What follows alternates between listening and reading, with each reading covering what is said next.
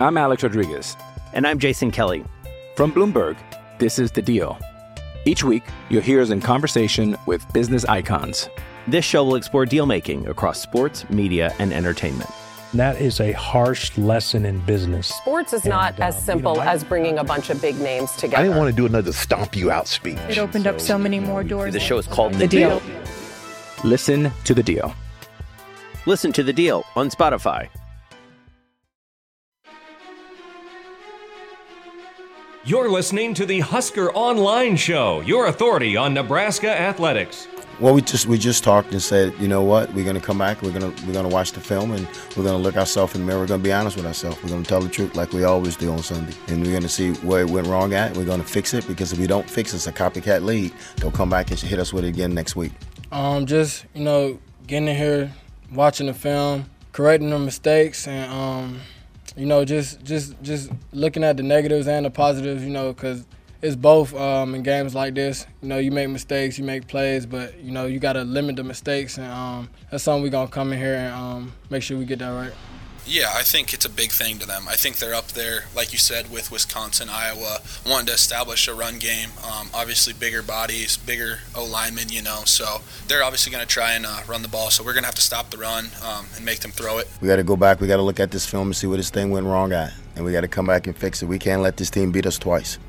Hello and welcome again to this edition of the Husker Online Show. Sean Callahan, Robin Washut, Steve Sipple, as we get you ready for Nebraska, Minnesota, as these two teams will play an 11 a.m. game on ESPN2. Huskers coming off a loss to Illinois on Saturday, but it felt more than a loss. You look at just the damage that game did to Nebraska's season. Not only did they lose the game to Illinois, they lost Casey Thompson, and we don't know his status this week, but it doesn't feel very good. And the season just feels theoretically over at this point. And there was some hope a week ago, but I think you say wow, but Steve Sipple, this is the third largest point spread in Memorial Stadium against Nebraska in modern day history. We know what that point spread is going to look like against Michigan. So there's a lot of things about just the setup that make me, things turned a lot in a week. They did, but I'm not saying I disagree with you. I mean, there's kids that are still playing for a bowl game over there. I mean, I talked to Colton Feist the other day on Tuesday, and fully engaged. I mean, wants to play a bowl bad. I mean, the season's not over, Sean. Here's the deal, though: if you can't score, how are you going to beat anybody? But they're and not. Right now, that offense. What we saw in the second half against Illinois, and granted, Illinois statistically is one of the best defenses in all of college football, but that gave you zero reason for optimism. Well, I get it, but that's you guys. Season over for you. You're not playing the game. Okay, so if they are overcoming the third largest underdog point spread in modern program history, then they still got to find a way to beat some of those other two, like Michigan. And if they don't do it, then it requires them to beat Michigan to go to a bowl. Right. So they're playing, though. I guess technically, if you want to be real about it, they still have it. But I don't think they got to prove. They got to prove a lot. So you really think winning 3 of 4 is in the cards? Oh no, not necessarily. I wouldn't bet on it. But I don't say season over right now. I just think this challenge now for Mickey is at its hardest point now. I mean, for sure. When he walked into it, it was a very hard point. Georgia Southern lost in Oklahoma his first game, probably knowing that he was firing Eric Chinander, but had to wait till the bye week. That was tough. But then they got some momentum, got things rolling. But now you lose the way you did to Illinois. Then you lose potentially Casey Thompson for an unforeseen amount of time. And now you're challenging this Husker fan base. And I totally agree with your sentiment, you and Robin's sentiment that the season's over for you guys, for the media, or for the fans. Yeah, it is. I mean, a lot of people look at it that way. A lot of people check out now. But I don't think the team's checked out. That's what I don't think this is 2017. What about the fan? I mean, I'm just thinking about the fans. Like, and this will really hard. This will really truly show how great Nebraska's fans are, because there aren't any other fans in the world, and I really mean when I say in the world, that would be coming out like they will for Saturday's game at 11 a.m. You're Bill and Betty in Grand Island getting up at 6 in the morning to drive out here on a dark I-80 to go to the game. I mean, that is true fandom and support, and that's what makes Nebraska what it is, because the great fan support. And those fans are going to show up. I have zero doubt about that. It's going to be a almost entirely full stadium at kickoff. The question I have is, what happens when Ibrahim marches in on a 17-yard touchdown run on the opening drive after a effortless march downfield? The offense goes 3 and out with some really poorly incomplete passes. How long are they going to stick around? Are you to the point now where you think it's better for Nebraska to take the ball first now? I mean, I think they got to play time of possession, I think. You got to protect that defense right now. I mean, I'm just saying, what we saw Saturday in that second half was some of the most uninspiring offensive football we've seen from Nebraska in a long time. Offensive. I don't think Minnesota will take the ball down the field on Nebraska. You don't think so? No. They played well. Defense played well against Illinois. Okay. They kept Brown in check. Brown didn't kill him. They had hats to the ball all game long, and that. I mean, 4 turnovers by the offense is what killed them. Killed them. Offense. Yeah, I mean, the offense is in trouble. There's no doubt about that. Nebraska's offense is in a bad way right now. Okay. If Casey doesn't play, if Casey plays, they'll have a shot to win. If Casey doesn't play, do you figure out a way to utilize both quarterbacks? You have to. But you just get the sense, for whatever reason, Whipple wasn't a Chubba guy for some reason. Not a Chubba guy, Smothers guy. Yeah. And that whole deal was interesting, because I think we all would agree that Smothers would have gotten more than 27 yards of offense in a half. To at least sprinkle him in and give that dynamic of the QB run game, some option game, to where they're trying to sit there and have Chubba do everything, and that was a disaster. And he was not comfortable at all. He wasn't seeing his progressions. And so, yeah, he might have the better arm talent, but if he's not sitting in the pocket and even seeing the field, it doesn't matter. What did you make, Mark or Robin, of Whipple today when I asked him about the number 3 quarterback situation? And he just goes, yeah. It was like he's like, what are you talking about? Well, pair that with Mickey in the press conference and asking if Heinrich Harburg was an option, or Torres, or anybody, and they just laugh. Is Masker hurt then? They set one of those other quarterbacks after Thompson, Smothers, Purdy got hurt, and Whipple didn't say which one, but one of those guys is already off the table. So you're looking at one less option to choose from, of a group of options that they don't feel comfortable with at all. So, I mean, if Casey's out, it's a 2-man race. There is no option unless it's absolute worst-case emergency. But I think still you have to have both quarterbacks play. I think you have to have that element of Logan just to be able to run the ball and give your offense another weapon at its disposal for a group that needs as much help as it can get. Logan was, Logan against Iowa threw the ball pretty well. 16 for 22 for 198. I mean, that's not bad. Those numbers aren't bad. 16 for 22 for 198. It was a good Iowa defense. Yeah. You had a head coach, though, that designed a game plan for him. Right. And, I think we don't give Frost enough credit for his offensive concepts, because he knew what he was doing. And he's like, all right, we got Logan. We're going to figure out a plan that works for this kid. And it worked. It worked. They should have won that game. Yeah, it wasn't on Logan. Now, Whipple, as you know, he picked Chubba. That's his guy. And Casey's his other guy. Yeah. So he was on an in-home recruiting visit before he even took the offensive coordinator job here. So yeah, clearly with Purdy. Yeah. All right, one more thing I want to hit on. Opening headlines here. You're listening to the Husker Online show.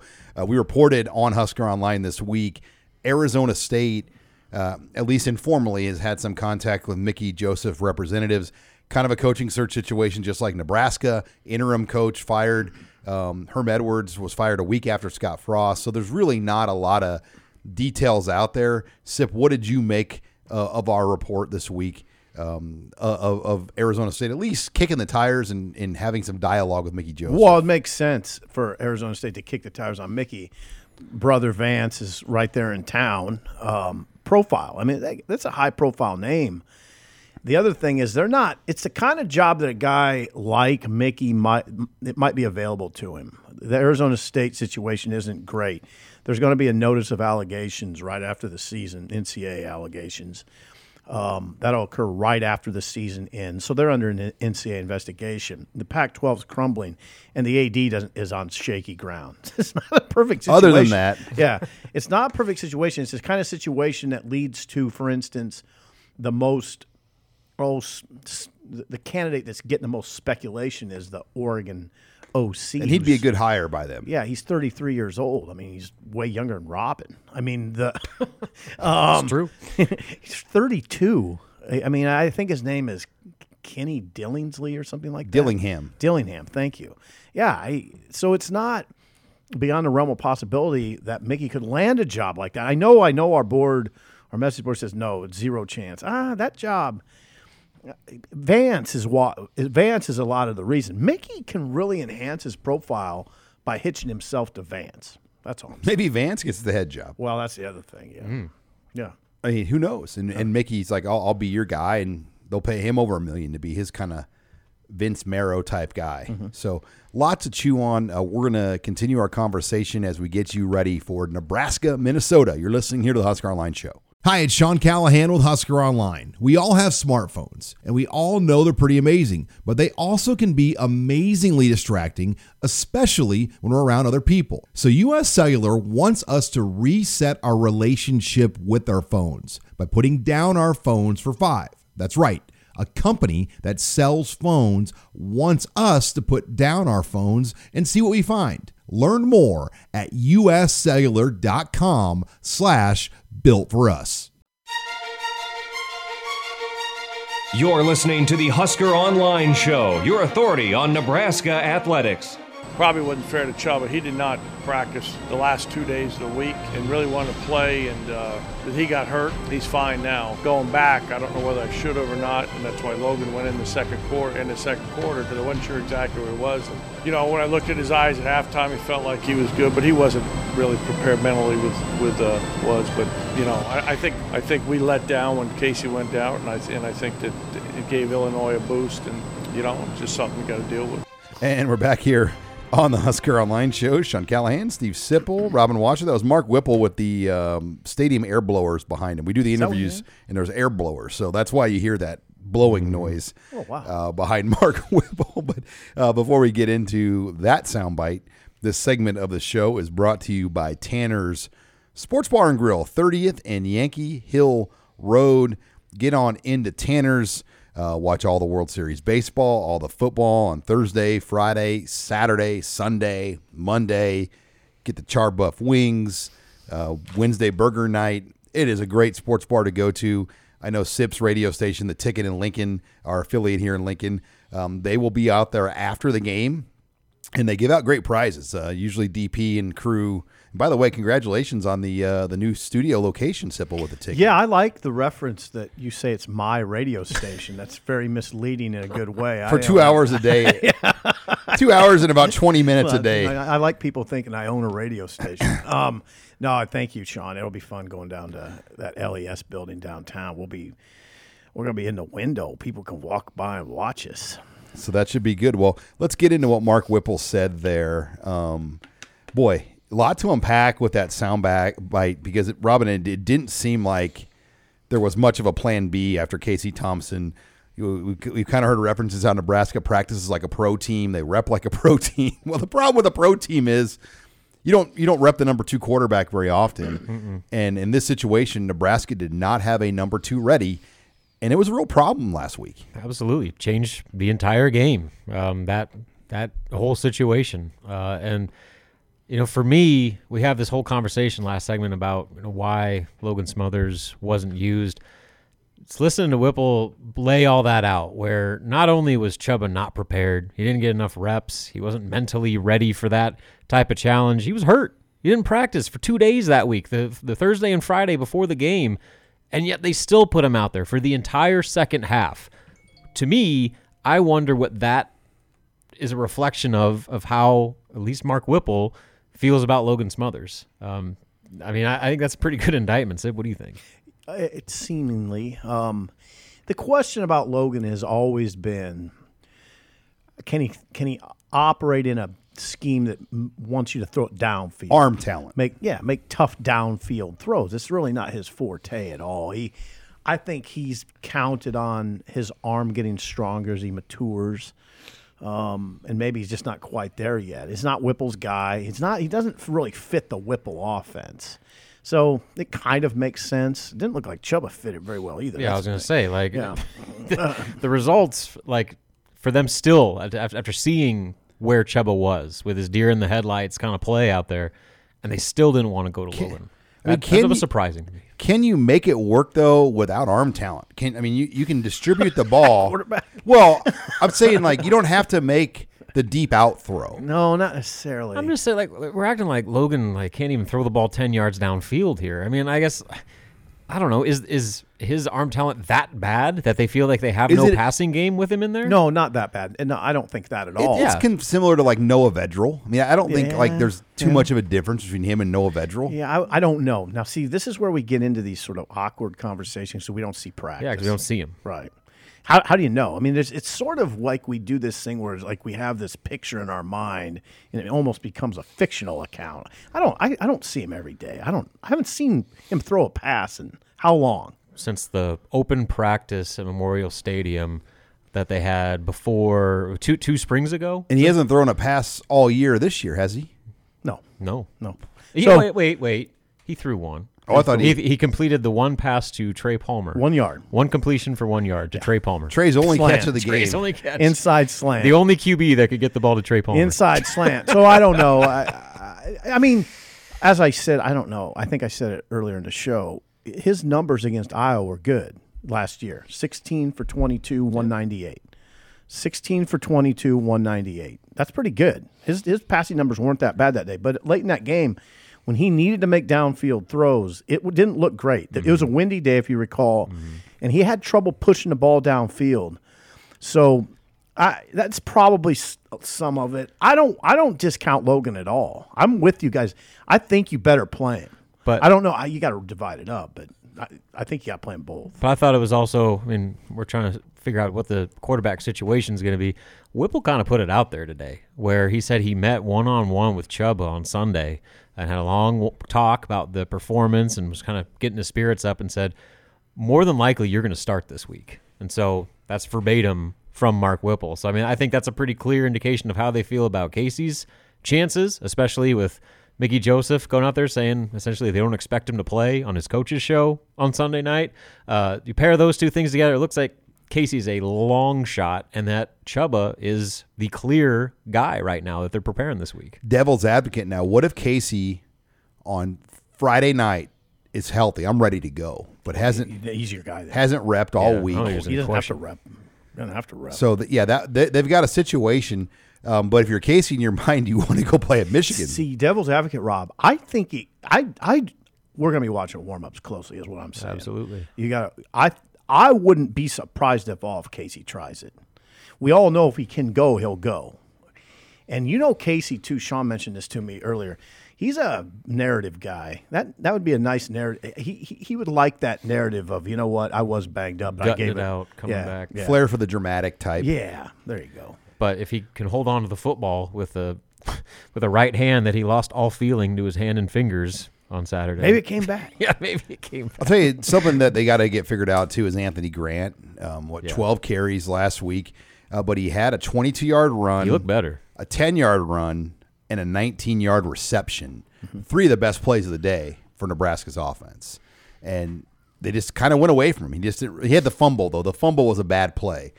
Because Nebraska, I believe it was a 14-point game when he fumbled it there, and that kind of really turned the tide at that point. But they've got to get Grant going. 12 carries, guys. Come on. Yeah, and especially with this quarterback situation, if they go Purdy, if they go Smothers, they have to run the ball and lean on that running game. Anthony Grant will become your most important player on offense because he's got to be the one that keeps things on schedule and make for more comfortable, manageable situations for those quarterbacks to where they're not sitting there on 3rd and 11 with Minnesota's pass rushers teeing off on them. I mean, that's a recipe for disaster. So Anthony Grant has to be a focal point for this offense to not only take some of the pressure off those quarterbacks, but to keep drives on schedules and make for more manageable situations. I know what people are saying. Okay, they can't run with that line. But the line moved Illinois a little bit. I mean, Grant had some open space. Minnesota's D-line's not as good as Illinois'. No, it's not. Minnesota's got Minnesota's got the 7th-ranked defense in the country. But no, I don't think the defense is quite as good as Illinois. I mean, Illinois legitimately got like 3 pros on their D-line. On the D-line. And they're probably better in the back end. Mm-hmm. Well, guys, the game went to hell in a handbag when Casey got hurt. I mean, everything they wanted to do, could do, it just went to the... It was the game. Here's the thing that my biggest takeaway of that game was 9-6 Nebraska leads. I mean, we're sitting up there and Ramir dropped the ball. Right. We're sitting up there going, okay, Nebraska's up 9-6 with the ball. They go up 9-6, get a stop. They have the ball, and the wheel route occurs, and Ramir Johnson's running wide open. Now, he wouldn't have gone the route. About 40, he would have gone 40 yards probably. There was a safety there, and he would have been in the Illinois territory, and there's some pressure now. And then all the momentum's on Nebraska's side. I mean, it was already well in their favor. Yeah. But they connect on that play. That's a chunk play. You're in scoring territory. Yep. And maybe Casey doesn't get hurt. And maybe Casey doesn't get hurt. Because he got hurt shortly after that. Two plays later. So that drop caused the play calls to be different. Yeah, and absolutely. the situations to be different. Absolutely. Which led to the drop back, which led to the injury, which changed the game. So changed the season. I just wanted to see what it would look like if Illinois had some intense pressure on them. Yeah, think about 16-6. Right, crowds in it. They're not really built to come back. That's not their deal, really. They would have. It would have been a tight game, but I think Casey would have.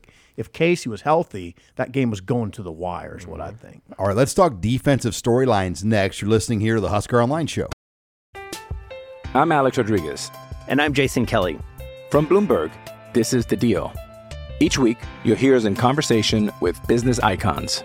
This show will explore deal-making across sports, media, and entertainment.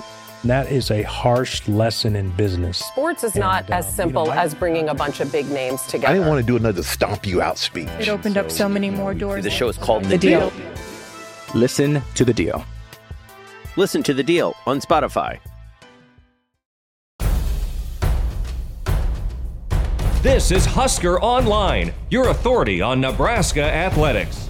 You know, one of the most elite backs probably that I've ever had to coach against in Mo Ibrahim. I mean, he's an unbelievable player. He's tough, physical, ability to jump cut. He has everything. So hands are full in that area, that's for sure. Bowling ball guy that runs dudes over and runs behind his pads and gets really low. But yeah, he's definitely a front runner. So we'll these last, like I said last week, these last 4 or 5 weeks, we're going to see the best backs in the Big Ten probably in the country. So yeah, I think it's a big thing to them. I think they're up there, like you said, with Wisconsin, Iowa, wanting to establish a run game. Obviously bigger bodies, bigger O-linemen, you know, so they're obviously going to try and run the ball, so we're going to have to stop the run and make them throw it. And we're back here on the Husker Online Show. Sean Callahan, Robin Washut, Steve Sipple, as we get you ready for Nebraska, Illinois, 11 a.m. on ESPN2. And by the way, if you're wondering, when is the Michigan game? We get asked that question a lot. We should know Saturday night, late, or Sunday morning when the Michigan game is going to be in Ann Arbor.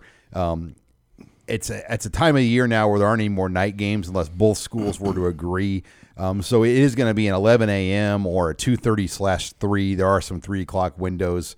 My money is on 11 a.m.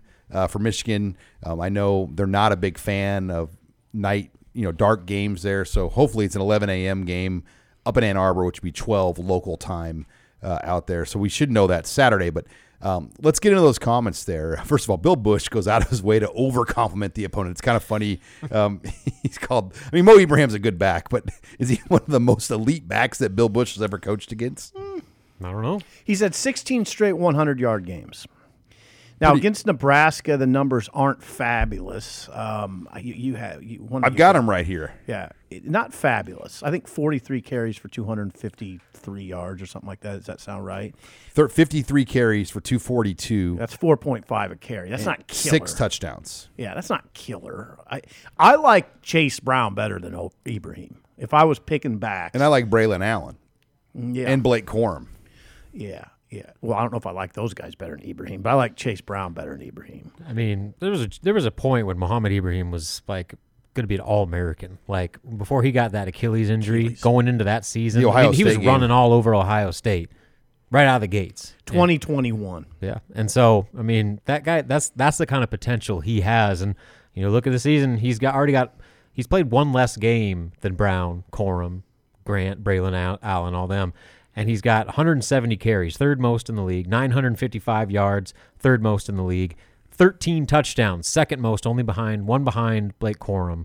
He's averaging 136 yards per game. I mean, I like him. That's high-level production right there. Yeah, don't get me wrong. I like him. I'd just take Chase Brown over him. He's good. He's interesting to me. He's interesting to me. Watch him in the open field sometimes. He kind of, I don't know, he doesn't always cut loose. I mean, it's almost like he's saving himself a little bit. I'm really screwing this up with Ibrahim because he's tougher than hell. I mean, he's really good between the tackles and all that. He's just kind of an interesting runner to me. And he said something really interesting. His whole life is basically, I just try to get better every day, so I'm a little bit better every day physically so I can play on Saturday. I mean, that's a running back, Big Ten running back life. Just get a little bit better physically every day so I'm ready for Saturday.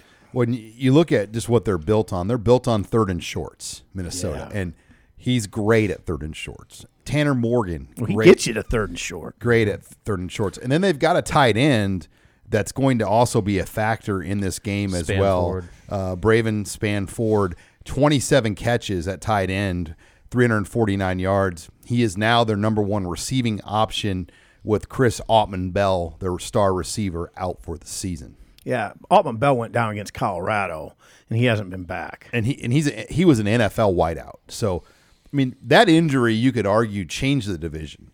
Because I do think having Autman-Bell with Tanner Morgan, with Mo Ibrahim, with the tight end, those are, by the way, all 6-year senior players. Yeah, I mean, it removed a critical element with the downfield threat to where now Minnesota's pretty one-dimensional. Their passing game is really intermediate, short stuff, off the play action. And so when they need to drop back and throw it down the field, they struggle just because they don't have that dynamic perimeter player that's going to go just make a play 20 yards downfield, which they had in Autman-Bell. So, yeah, I mean, losing him dramatically impacted just the overall firepower of that offense. Stat. So they lost him against Colorado, which is 5 games ago. Since that time, Tanner Morgan has thrown only 3 touchdown passes. That's 3 touchdown passes in the last 5 games since Autman-Bell's injury. They manage games. They don't. Oh God, yeah. You know what's fascinating? I mean, this is, you know what? Minnesota fans were on Fleck a little bit this week because of how much he slowed the game down against Rutgers. Now they won 31-0, but Fleck basically starts bleeding the clock on the first possession. I mean, he wants 8 possessions in the game probably. Yeah, that in the first possession against Rutgers went 19 plays for 99 yards and took up 10-24. Holy cow! Took up 10-24. 10 minutes, 24 seconds that spanned the first and second quarter. That's incredible. Their second possession went 13 plays, 80-plus yards. Yeah, that's what they do. Yeah, and so people talk about their third down success. Early in the season, there was like hardly a team in the country as good as Minnesota on both sides of the ball with their third down. For one, their success on offense and the way they limited it on defense. So that's kind of leveled out a little bit, but a lot of that with their offense is so dependent on their early down success, their ability to get 3-4 yards a pop on first and second down. That was one of the things that I think it was Garrett Nelson talked about, or maybe it was Bill Bush. So they were talking about just being able to get off the quarterback more, and the only way they're going to be able to do that is if they win on first and second down, and like they say, earn the right to rush the passer, because Minnesota doesn't get into a lot of third and longs. You're listening here to the Husker Online Show as we talk Minnesota, Nebraska. Are you expecting any different schematical looks? The way Minnesota plays, I mean, Isaac Gifford's a unique nickel guy. You'd have to assume, though, he's going to be a big part of this game because he's just one of their best players. But is this a heavier game where maybe you play more of those outside linebacker type guys in different roles, knowing what Minnesota tries to do? Yeah, I mean, I think you got to adjust because not only do they have the running back, they got the offensive line. They're not what they were a year ago with the guys they lost to the NFL, but they're still pretty darn good. You can't play these guys light. They have arguably the best center in the country, and so that's where it starts. Really? Yes. He's probably going to win the Remington Award this year. Really? So research. Great. Now don't ask me his name because I'm blanking on it right now, but I do know that he's legit. But that's where it starts, and Nebraska's got to be able to answer that. And you're talking about having a true freshman starter in Ernst Hausmann as one of your inside linebackers. You think he's going to start over Kolarevic? He started last week. He will, so he'll start this week again. He started last week, and he's listed number 1 on the depth chart this week. I think he'll Hausmann. Yeah, but Kolarevic's got to play a lot. And obviously Reimer's got to be as good as Luke Reimer can be. And then that defensive front's got to hold their own. This is a big game for Colton Feast, for Ty Robinson, for those interior guys to make Minnesota have to work for it. Mm-hmm. Don't let them just stay on track to where 10 minutes fly by off the game clock and then they're scoring a touchdown to end the first quarter. Well, we know one thing. It's going to probably be a 3-hour game. It'll be really a quick game the way Minnesota wants to play. We had a quick game last week, too, against Illinois. It was over by 5:30. Usually those games end a lot later. But when we come back, we're going to take your questions in the mailbag. You're listening here to the Husker Online Show. You're a podcast listener, and this is a podcast ad. Reach great listeners like yourself with podcast advertising from Libsyn Ads. Choose from hundreds of top podcasts offering host endorsements, or run a reproduced ad like this one across thousands of shows to reach your target audience with Libsyn Ads. Go to libsynads.com now. That's LIBSYN ads.com. This is Husker Online, your authority on Nebraska athletics. I think he came in with like Glenn Mason's first recruiting class, is what it seems like. And he's been there forever. Really, really talented young man. The thing that stands out the most probably is how tough he is. I've seen him take some shots and do the 6th year of football. That's hard. If I'm corrected, I don't know if it's for sure, but I think he's played in 5 games against Nebraska, right? This will be his 5th game against Nebraska. And we're back here on the Husker Online Show. That was defensive coordinator Bill Bush talking about Tanner Morgan, who will be making his 5th start against the Nebraska Cornhuskers. The COVID year, it's going to do a lot of that over the years, but not very many quarterbacks in the history of college football can say they've started against Nebraska 5 times. Quiz time. Now, you guys, I want to see how smart you guys are. Oh, boy. Do you remember 2018, who he came in for? He didn't start that game. God, who was that guy's name? 2018. Yeah. It was the last starting quarterback. Zach Anistad? Bam. That's impressive. You're an encyclopedia. That is impressive. IMG Academy, walk-on quarterback. Oh, my God. From the state of Minnesota. Hello. What's his shuttle time? Hello. Well, and I remember Sean. It was controversial because Anistad had some profile behind him, but couldn't run, and Morgan had more of a dual threat, and then he had the luxury of 2019 having those great receivers. He did. I mean, 2 NFL guys. Yeah, who we talked? You remember those names, by chance? It was the Johnson. Yeah, there was that guy. Altman Bell was on that team. Mm-hmm. He was good. Mm-hmm. Then they had another one. I can't remember his name. Draft picks, all of them. Oh, they were great. All right, well, let's get into the mailbag.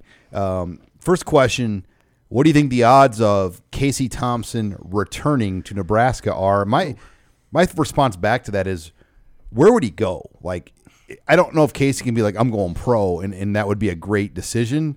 So, like, what are his options, I think, is the better question, to re-enter the portal or to stay at Nebraska? He could. Yeah, because he's a graduate. He's a graduate. Well, and there's a coaching change. Yeah, and the coaching change. You get leeway. I think it'd be pretty easy for him to do that. It's just a matter of if that's something he wants to do, play for a third school in 3 years. That's rolling the dice a little bit. You better have a pretty darn good situation to fall back on because, he'll be the number one from the start if he sticks around another year. 3 letters for you, Sipple. NIL. Yeah, that. Mm-hmm. And how many letters in Mickey? The M-I-C-K-E-Y. Yeah, he did tell me that a lot of it is tied to who's the head coach. Obviously, he's got to wait and see who that is, and also he'd have to start another graduate program. He's in a graduate program, but he'd have to start another one, and that's probably a bigger deal to him than it is us, obviously. Mm. So I don't know. And the other factor is the coach. Are they going to want Casey Thompson? Is he's going to fit what they do? Are they going to run something that requires more dual threat ability than Casey Thompson brings to the table? And will they go to the transfer portal and bring a QB with them? Or one of the new assistants bring a QB with them? That's a whole other layer to this discussion. Yeah, another layer would be maybe Casey could be a GA and quarterback because he's going to be 25 years old. He's literally going to be 25 next year. That question was from Josh. Thank you, Josh. Mike Z has a question. Offers coming or just attention from Mickey Joseph. What are the chances, in your opinion, that Mickey Joseph stays on the staff? Do you think there's guarantees? And, we've talked about this a little bit, Sipple, off air. You can't really guarantee a guy. It's just Trev Alberts can't say you're keeping Mickey Joseph. I mean, the new coach has to ultimately make that decision. Mickey knows that too. I can tell you, Mickey is not thinking he's guaranteed. He doesn't have any assurances. He's got another year on his contract, and there were some national reporters that misreported that he was guaranteed a position. That's not accurate. Mickey Joseph has one more year remaining on his current deal, and that would change if he's kept on by a new coach. Yeah, I mean, you can lose a candidate, Sean. I don't mind sharing the story. I didn't know this till today. They lost Jim Grobe. I mean, in 2007, Jim Grobe of Wake Forest was the first choice, not Bo Pelini. But the deal was he would have to keep 3 or 4 coaches, and there was one in particular that Grobe said, and they moved on. It was a deal breaker, and that's how Bo got the job. It was Jim Grobe in late 2007 was the first choice.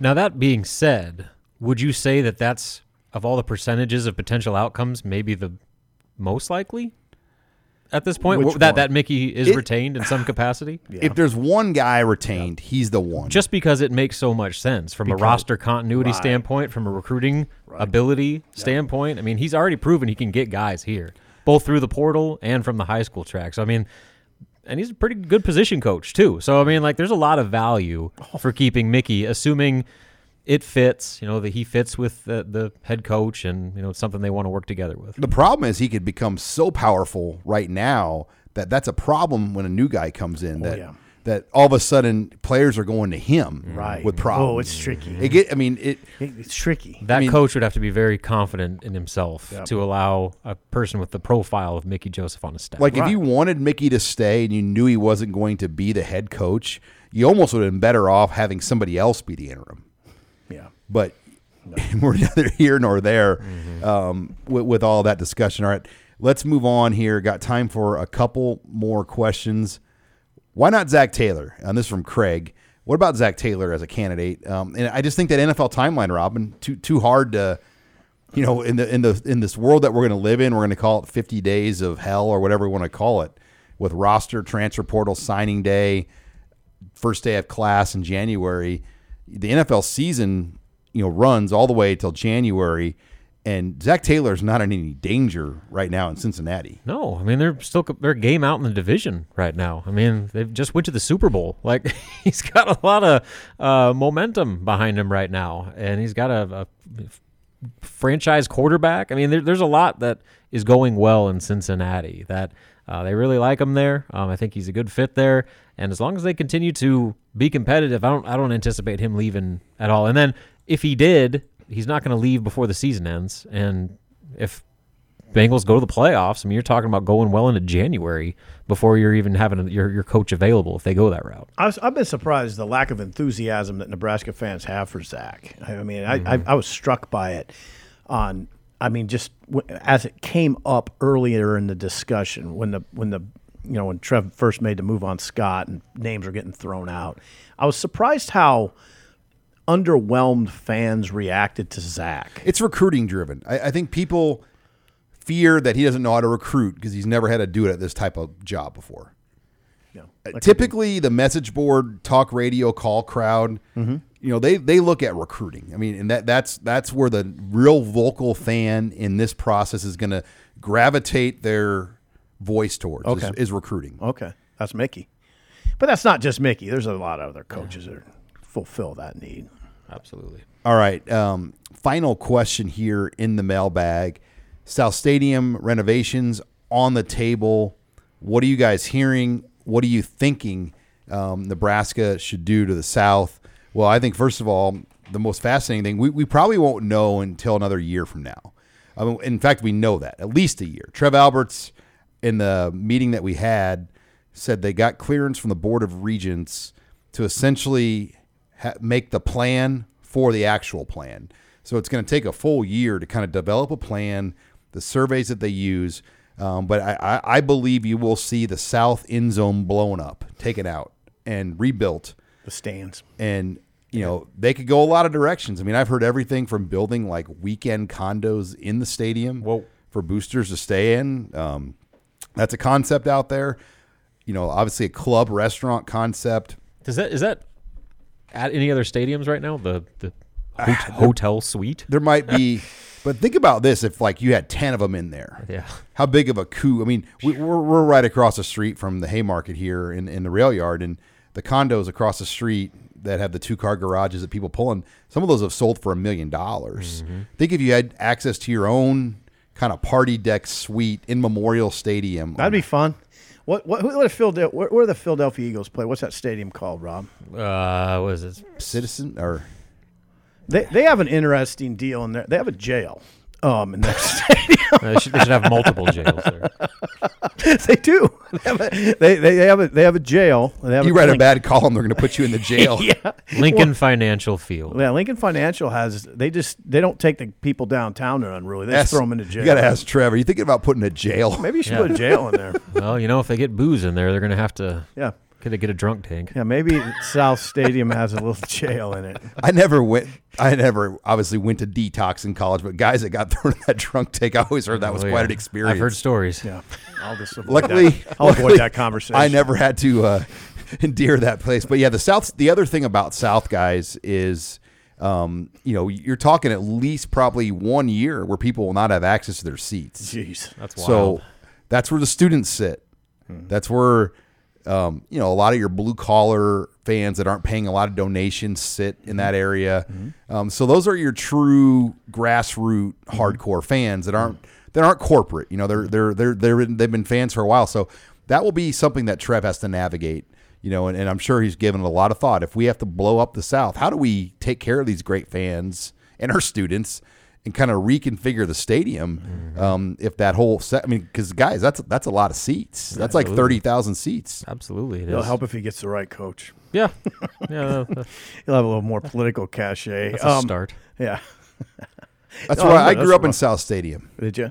16A, row 88, seats 5 and 6. Okay, but you know, it's not a deal of like they're just doing that to throw in hotels and sports bars and all that stuff. Like, just logistically, to do much of anything, they got to blow that thing up because it's just not built structurally to do much. I mean, the concourses are so limited, like the space, just all the facilities they need to put in up-to-date amenities. They're so limited just because of how antiquated that side of the stadium is. Think about 98 rows of stairs. In the world we live in today, how many people are used to walking up 98 rows of stairs to get to their seat? I mean, I'm Olympians, and there's well, and there's not a bathroom. I mean, there's a reason that's a punishment for players that screw up in practice. There's not a bathroom, you know, on the upper part. You got to go all the way. Like, I remember sitting there. I was a young kid, and I mean, it was, you know, you had to like kind of get out at the right time to run down these ramps, go to the bathroom, run back up. I mean, it was a lot of work. If you're 75 years old from Fremont and some old fan that comes up and down, I mean, that's a lot of. I mean, that 48-year-old is a lot. Are you 35-year-olds a lot? I mean, that detours people from wanting to sit there. So they've got to make those seats more attractive. But all right, when we come back, we're going to talk Big Ten football next in our final segment. You're listening to the Husker Online Show. You're a podcast listener, and this is a podcast ad. Reach great listeners like yourself with podcast advertising from Lips and Ads. Choose from hundreds of top podcasts offering host endorsements, or run a reproduced ad like this one across thousands of shows to reach your target audience with Lips and Ads. Go to lipsandads.com now. That's LIBSYN ads.com. This is Husker Online, your authority on Nebraska athletics. Chubba just has to settle down. He has to breathe at that position. He can't let his emotions take over. He's got to be a true leader out there, and I thought he was trying to make plays, but he's got to understand the situation that we was in at that time when he threw the pick, that we already have 3 points. So let's make the score 20-12. You throw a pick and they go up and they kick a field goal, and now they up 23-9. So, and we're back here on the Husker Online Show. Final segment. That was interim head coach Mickey Joseph talking about just settling down Chubba Purdy, and that will obviously be a big storyline in this game, how he plays if he indeed is the starting quarterback. But let's get into the Big Ten action here. Obviously, Nebraska last week was a 26-9 loser to Illinois, who now squarely is in the driver's seat to win the Big Ten West. Now, Illinois has games against Michigan State. That will be an interesting game in some respects. They have a game against Michigan. Yeah. And then they also obviously have Northwestern, and then they have a game against Purdue on November 12th. So other than Michigan, Illinois could be 10-2 going into the Big Ten title game. Crazy. They should be 10-2. Yeah. So that will be something to watch. But other games of note last week, Penn State gave Ohio State everything for about 3 quarters. Buckeyes pull away 28 points in the fourth quarter, 44-31. Sipple hit on this game earlier. Minnesota was a 31-0 winner against Rutgers. The Gophers had under 200 yards of total offense. No, Rutgers did. Or not the Gophers, I mean the Rutgers. I'm sorry. Rutgers had. No, this is very. Rutgers only had 134 yards. So Minnesota played some defense. 134 yards is all they. That's not first half. That's game. But you also just mentioned Minnesota's opening drive was the entire first quarter, so they didn't run a lot of plays. No. They didn't have a lot of yards. They didn't run a lot of plays. No, that drive that drive spanned the first and second. But yeah, 10:24 off the clock. All right, then Iowa bounces back. Big weekend for the Ferences. They beat Northwestern 33-13. Northwestern is Nebraska in 7 right now, 1-7. Yes. And there's a pretty good chance that not Nebraska win will be their only win on the season. We hit on that after they had that little losing streak. We went through their next games and we're like, they're not going to win. Yeah, they got Ohio State, Minnesota, Purdue, and Illinois. Oh boy, that's it. They're not winning. They're a 1-win team. Oh boy. Yeah, the dangerous Evan Hall had 11 carries for 32 yards. Yeah, I like those running backs. Well, I did. Turns out they were made to look a lot better than they were in that game. I know. And then finally, Tunnelgate, Part 2 in Michigan. 29-7, the Wolverines beat Michigan State. But the big story is, you had Commissioner Kevin Warren, and we're going to be in that tunnel next week when we're in Ann Arbor. And I believe to go to post game, you walk in the tunnel. Yeah, you do. Yeah. So, it's the only way in and out of that stadium. There's one way in, one way out tunnel, and that will be interesting. But I'm not expecting any. Yeah, won't be quite as chippy as Michigan State. But James Franklin made a big stink about that when they played out there. It was like how you're setting yourself up for disaster when you have a bunch of amped up football players having to sit there and basically go shoulder to shoulder, crossing each other in and out of that tunnel. You got to wonder if the Big Ten is going to start to push Michigan on that a little bit. What do you do, though? Yeah, I know. Literally, you talk about the structure of the stadium. What are their other options? Build another tunnel. You time it out to where the road team has to be out there at a certain time or whatever. I don't know. But what they're doing right now is causing problems to where, 8 guys got suspended for Michigan? It was 4 and then another 4. It's become like a criminal investigation. No, wait a second. That was Michigan State. Yeah, Michigan State. Yeah, Michigan State jumped a guy for Michigan. Yeah, and hit him with a helmet. Harbaugh's pushing for criminal charges. It's a mess. Yeah. Now, one thing you could do is have security there ushering the respective teams. The security guys were running away. They're like yellow coders. Yeah, not they're real, just volunteer guys. Real security. Yeah. But yeah, no, the problem, Franklin, I'd be critical of Franklin in this conversation. Franklin held his team up, and Jim thought he did it intentionally to mess with Michigan. And that was back on October 15th. The Michigan State-Michigan thing just happened last weekend. Yeah, they're both incidents are ugly. That was bad. Yeah, bad look for the league. And the Ohio State game, is that in Ann Arbor this year? That game is in right now. Columbus, I believe. Michigan goes to Columbus, I'm pretty sure, Rob. Yes, at Ohio State. Yeah. So we won't have to worry about that tunnel fight. But no. All right, this weekend in the Big Ten, you got an interesting game with Iowa at Purdue, the Charlie Jones game. And it'll be a big game for Iowa because they can kind of squash some of the narratives out there if they get this win at Purdue. And Purdue's not playing great right now. They're 4.5-point favorite. Then you got Maryland at Wisconsin, 6-2 Maryland, 4-4 Wisconsin. Badgers a 5-point favorite. Also an intriguing game. Minnesota, a 16-point favorite over Nebraska. That's up to 16? Yes. Third largest in history of Memorial Stadium, only behind 2017 Ohio State and 2019 Ohio State. For perspective, for context, Illinois was a 7-point favorite. I mean, it's all a reflection of the quarterback situation. That's what it is right now. And, yeah. Ohio State is a 38-point favorite in Evanston over Northwestern. And they'll cover easily. And then you have Michigan State, a 17-point underdog at Illinois. Wow. I mean, Illinois is not exactly an explosive offense. They did just lose 8 players to suspension, so I don't know if any of those were starters. I haven't looked, but dang, it might have something. Talk about Mel Tucker. I mean, they're probably like exploring ways. Like, is there anything for cause that they could get him on to get rid of him? I don't know if that's available. I think it's fully guaranteed, no matter what. Yeah. Yeah. Well, and I think I shouldn't go there on the air with that. It would be bad for Michigan State to come on. Like, he did win the Sugar Bowl last year. Well, I know, and I know this. They'd have to pay him in full. I mean, they would owe him $95 million. I mean, or whatever is left on that contract. It'd be $80+ million. They still got a chance to go to a bowl. I mean, they got Illinois this week, but Rutgers, Indiana after that. I mean, definitely that would give them a 5. Yeah, and then they got Penn State to close on the road. So if they could somehow find a way to steal one against Illinois or Penn State, they're in a bowl game, or at least have a very good chance to get there. Well, yeah, it should be interesting. Maryland and Wisconsin has my interest, and obviously Iowa. I'm really that's the game for me. Can Iowa go into West Lafayette and win?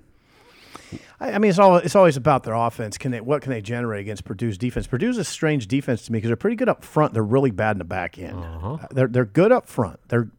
It's a good front four, but man, their back end is bad. And now last week it was banged up. Maybe they'll get some guys back, but their 2 corners were hurt. There's 2 starting corners. Now think about it. I know that in spring ball, they were so depleted at corner in the spring, they're playing backup quarterbacks at corner. So, yeah, they have an issue at corner. Oh, and I forgot 2 other games, guys. Penn State at Indiana. Penn State's a 14-point favorite, and then Michigan at Rutgers. That's a night game, 26-point spread. That's you only have to be on BTN one time for your conference games. That's Michigan's. Both Michigan and Ohio State generally get their game against Rutgers as the BTN game. Yeah, Rutgers, I just can't generate enough offense to beat Michigan, I don't think. Now, Rutgers has entered that game last week against Minnesota, ranked 6th nationally in rushing defense, which that's pretty good. But yeah, they don't got enough juice on offense. All right, well, that wraps it up here for this week's edition of the Husker Online Show. Reminder, join us for the post-game show. We're thinking 5:30 this week. We will wrap up Nebraska, Minnesota. Watch us live on YouTube. We'll have the podcast version up later. Huskers Gophers, 11 a.m. on ESPN2. Thanks again for joining us this week on Husker Online, your authority on Nebraska athletics.